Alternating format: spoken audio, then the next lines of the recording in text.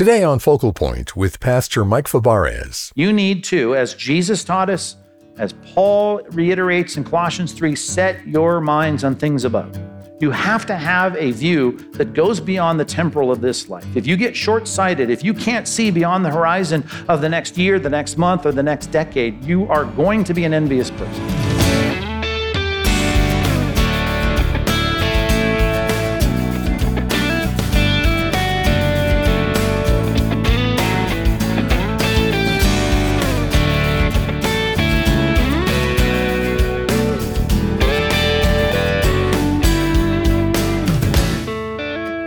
Welcome to Focal Point. Glad you could join us for part 2 of a message called Getting Serious About the Counterattack. And as we near the end of our in-depth study of the problem of envy, we're discovering how to guard our thoughts against this insidious and destructive enemy. So today, Pastor Mike Fabarez opens the Bible to Psalm 73 to present a powerful reminder why Christians should never envy the world. I'm your host, Dave Drury. And now here's Pastor Mike with a quick recap as he begins today's message. Number one, you need to make sure God's Spirit resides in you. You want the wherewithal to win this fight against envy or any other sin, you need God's Spirit in you. Because then you'll get that promise of that wonderful verse. God's Spirit will cause you to walk in His statutes and be careful to obey His rules. That'll be more and more the pattern and trajectory of your life. Let me take you to Titus chapter 3. Titus chapter 3, verse 3. For we ourselves were once foolish. He's looking back now at a life, as Paul said, who I was before I became a Christian. And it was foolish. It was disobedient. It was a life, he says, right? And he's including Titus in this, who's a pastor at this point. Well, before you became a Christian, you were disobedient, you were led astray, you were slaves to various passions and pleasures.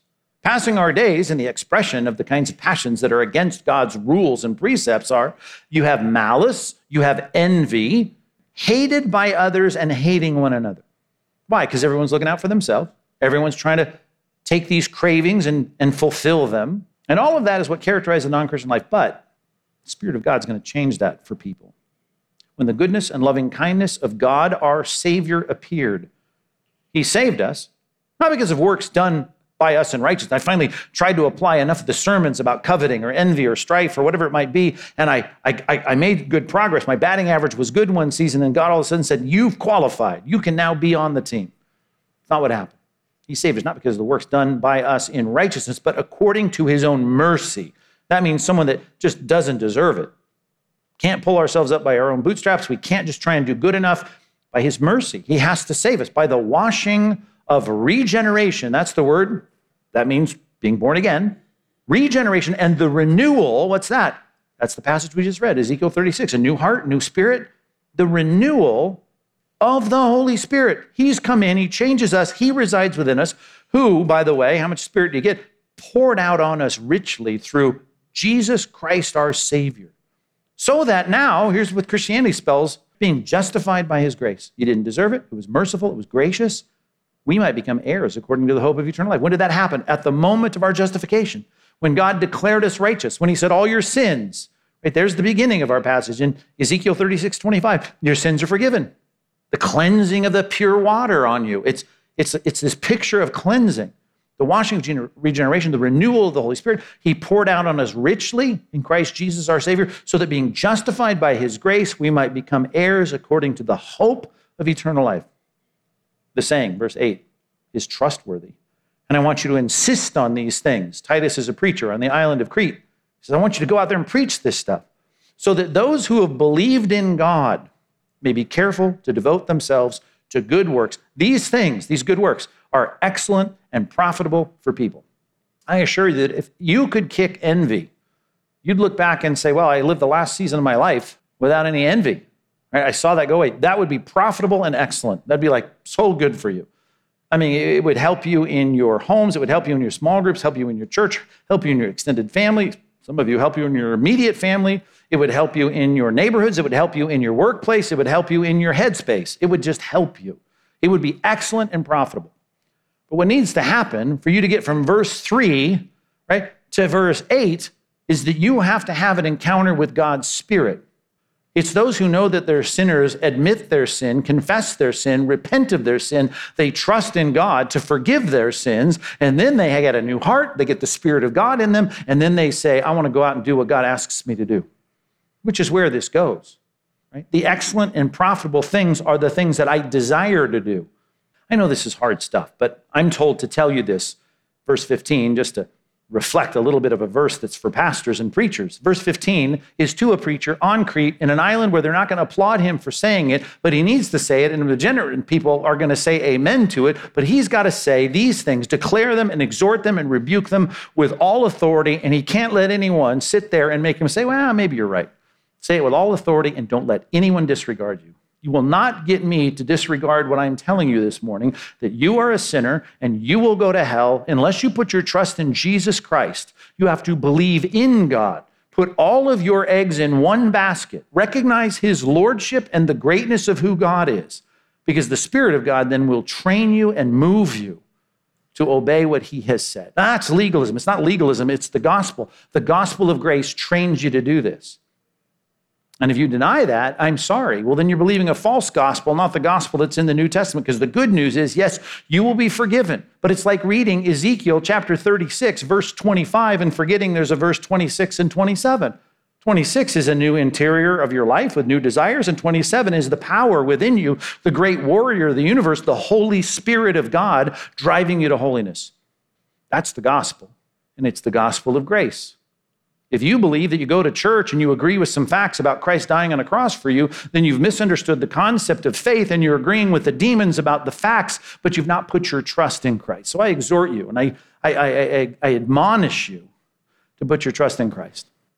Because this will just be another sermon series that just frustrates you, because occasionally you'll try to listen to things and apply them, but your heart will be dead to God, and the Spirit of God does not empower you to do it, and you're not going to do it.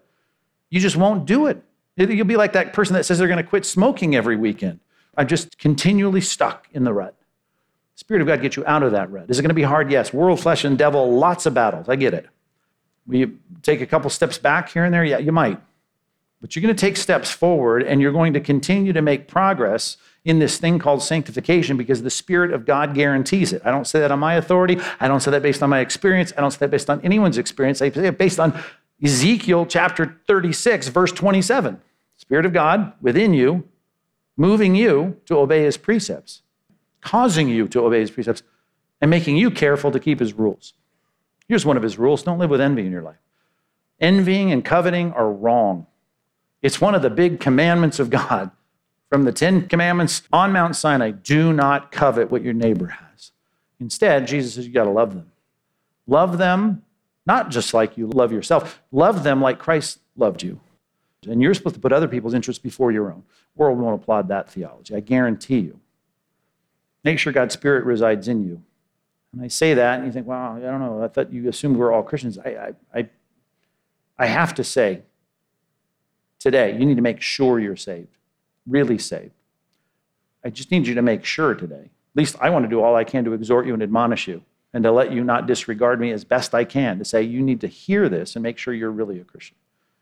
Does the Spirit of God dwell in you? If so, great. We got the wherewithal within us to do it. Now, here's what the Spirit of God is going to do. As preachers preach the truth of the book that the Spirit wrote, and as the Spirit of God is directing your spirit, he's going to get you to change your perspective, which will allow you to love others as Christ loved us and rejoice with others who rejoice, which is the key. It's the linchpin to all of this. So I need to turn you to Psalm 73. And help guard you from a problem that we will all have, even if you know the truth and the Spirit of God does reside in you. You have to make sure that the Spirit of God has his way in keeping your focus where it needs to be. You need to, as Jesus taught us, as Paul reiterates in Colossians 3, set your minds on things above. You have to have a view that goes beyond the temporal of this life. If you get short-sighted, if you can't see beyond the horizon of the next year, the next month, or the next decade, you are going to be an envious person. This psalm is all about envy, and I want to read it to you. Psalm 73.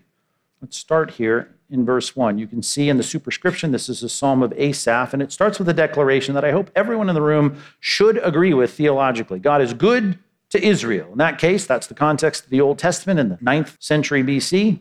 In our case, we'd say God is good to his people, right? Of course, To those who are pure in heart, the people that he's forgiven, those who are right before God, those that are walking in step with the Spirit, Galatians chapter 5, God is good to those people, right? You sow to the flesh, you reap from the flesh corruption. You sow to the Spirit, right? To quote Galatians 5, you reap from the Spirit eternal life. That's a good. God is good to those who are pure in heart.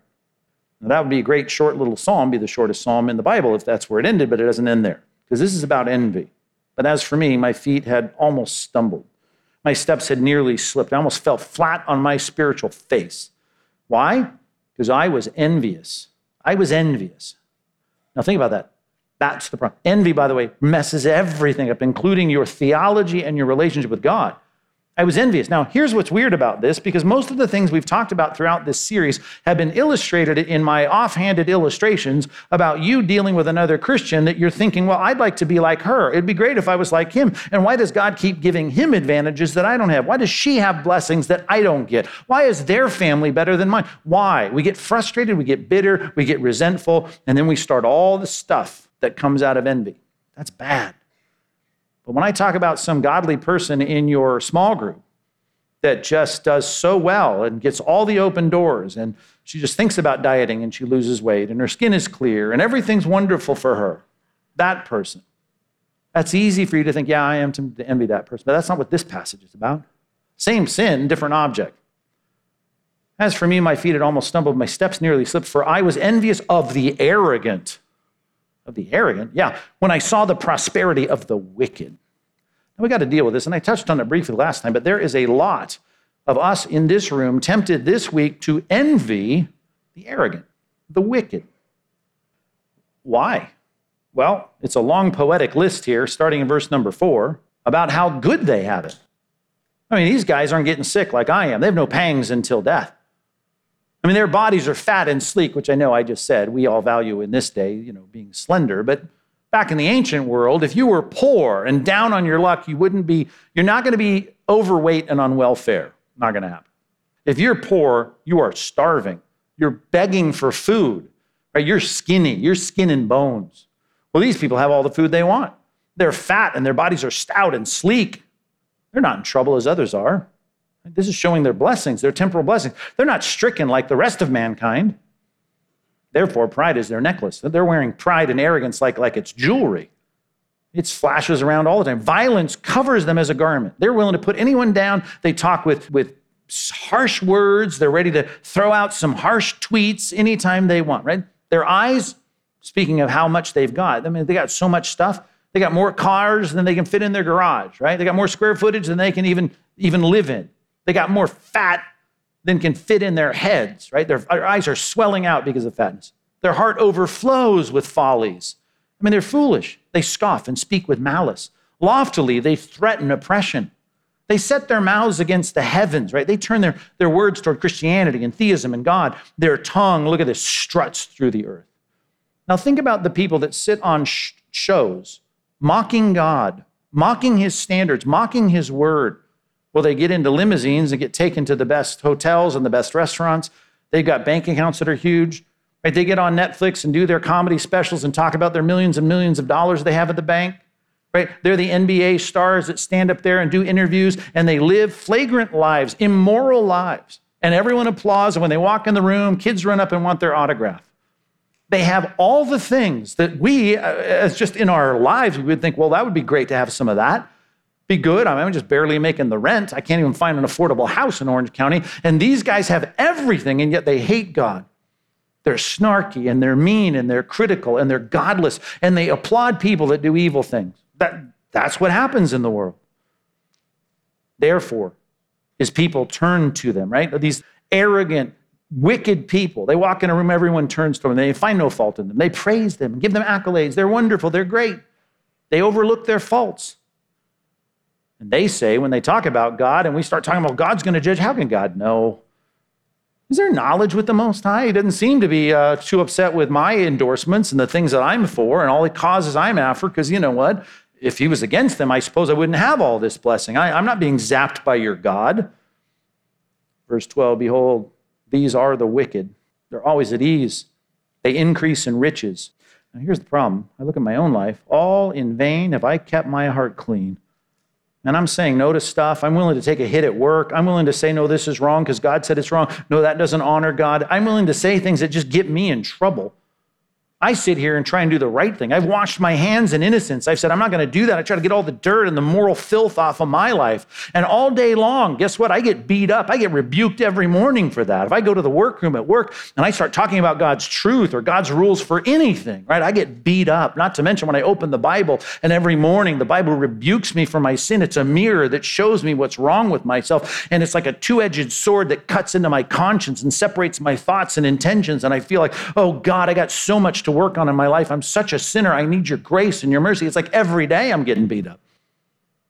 Well, if I had said thus, right, I'm going to speak like that. If I had said, I will speak like this, I'm going to be affirmed in this thought. Now I'm feeling these thoughts, but if I said, this is my thought life, this is how I stand this way, that it really stinks to be an innocent, holy follower of God. I don't like it, and we lose. The good guys are losing and the bad guys are winning.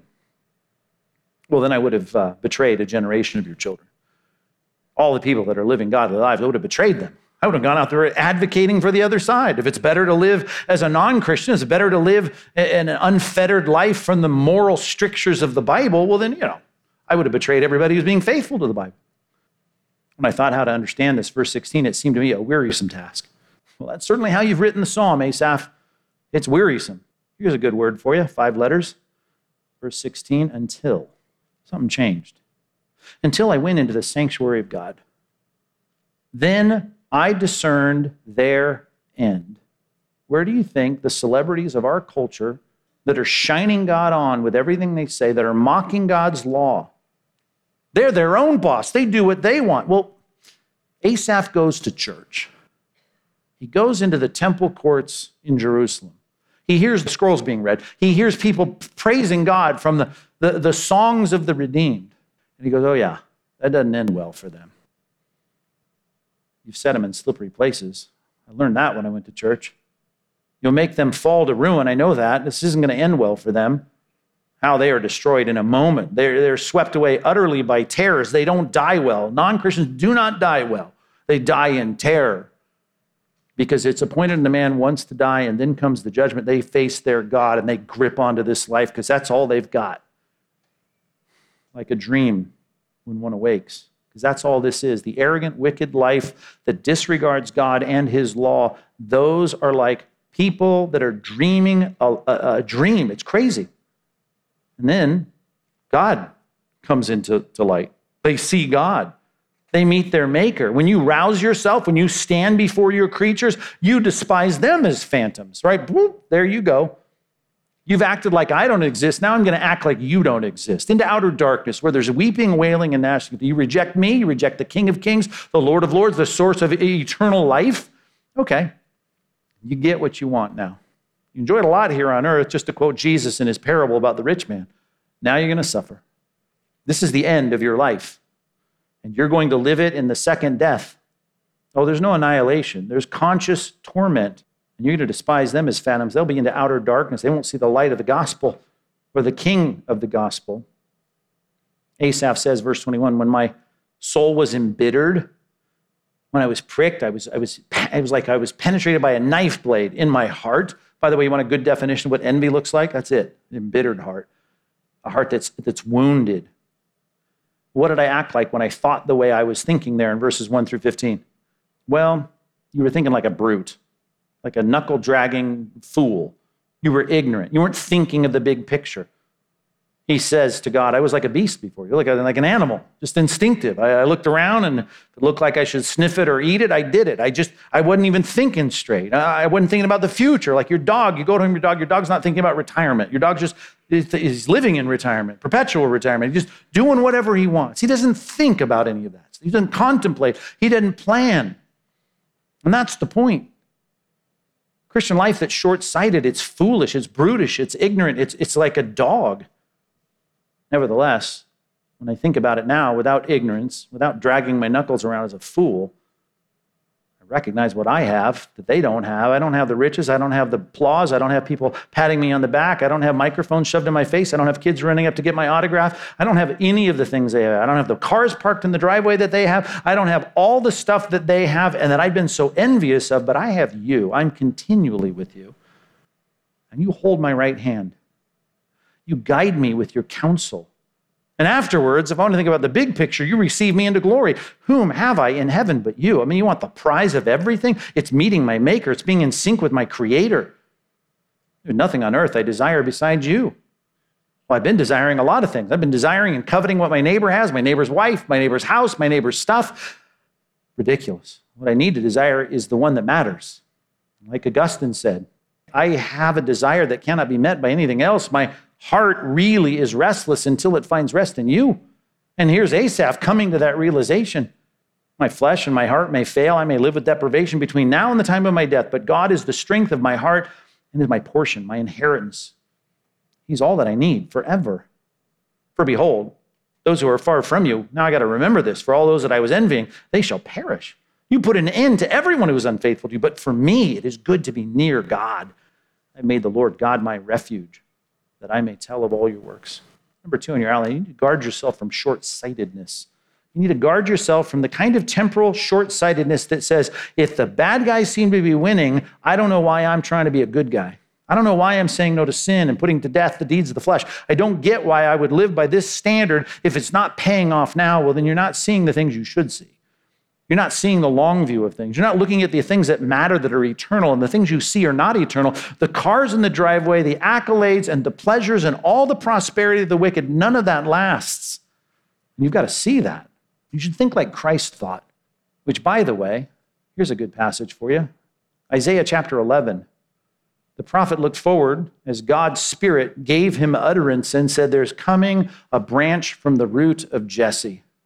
And that king is going to come. And he's going to be a signal to the peoples. I mean, that's a great prophecy there in Isaiah 11. But in verse number 3, he says, to get to the bottom of the verse, he says, he's not going to judge by what his eye sees. He's not going to judge by what his ear hears.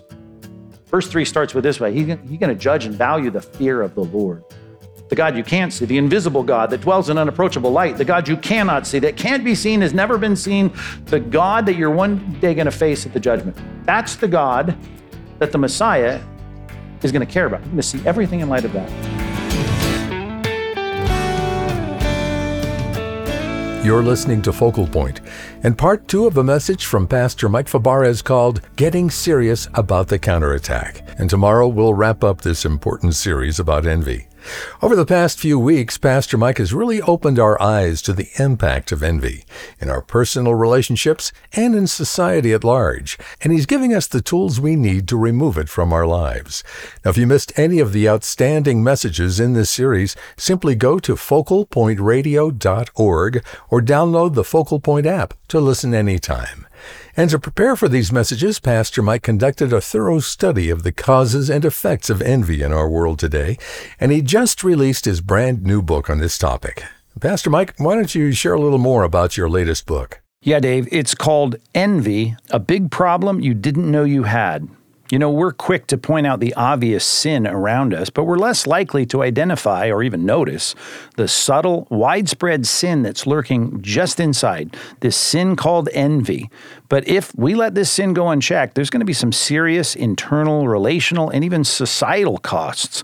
So there's a good chance you're already suffering from some effects and consequences of this sin. So I hope you will get a copy of my new book, called Envy, a Big Problem You Didn't Know You Had. We're going to explore the causes and the consequences of envy, and I'll offer biblical hope and practical guidance to help you live with satisfaction and contentment.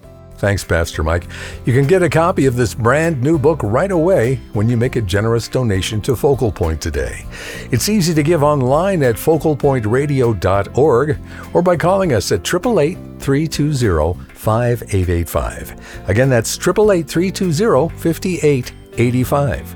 We'll send you Pastor Mike's latest book as our way of saying thanks for your donation.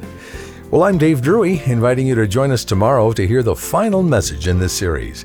Here's the conclusion of the message called Getting Serious About the Counterattack, Tuesday on Focal Point. Pastor Mike here. Ever wish you could corner your pastor and challenge him with your toughest questions about the Bible, about faith? Well, now you can. Send me your questions. Head on over to focalpointradio.org and click on Ask Pastor Mike. Or send me a note on facebook.com/Pastor Mike or twitter.com/Pastor Mike. I can't wait to hear from you. Today's program was produced and sponsored by Focal Point Ministries.